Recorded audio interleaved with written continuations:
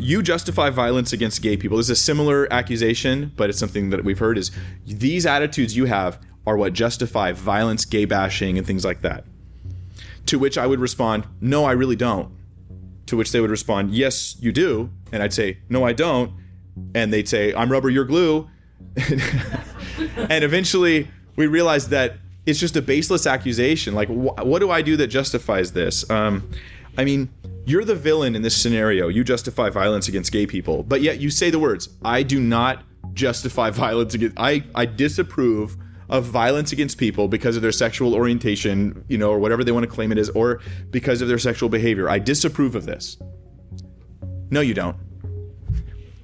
I don't know what to tell you. Like, I mean, if Hitler walked in the room and I ran across the room and just punched him right in the nose, they'd still think I was the bad guy.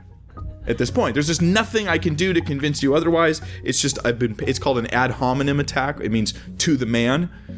And usually this is what happens when I cannot take on your arguments. I take on you.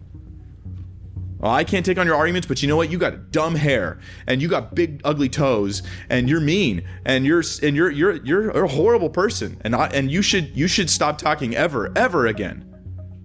And this is just an ad hominem. It's just so there is a response to this. It's kind of snarky, but I'll just give it to you guys. Here's one.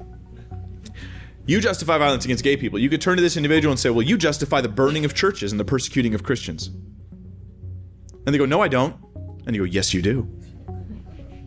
And it's pretty much just, it's a baseless argument with a response of a baseless argument for the goal of, when you see the shoe on the other foot, perhaps you'll recognize what you're doing is hypocritical and unfounded.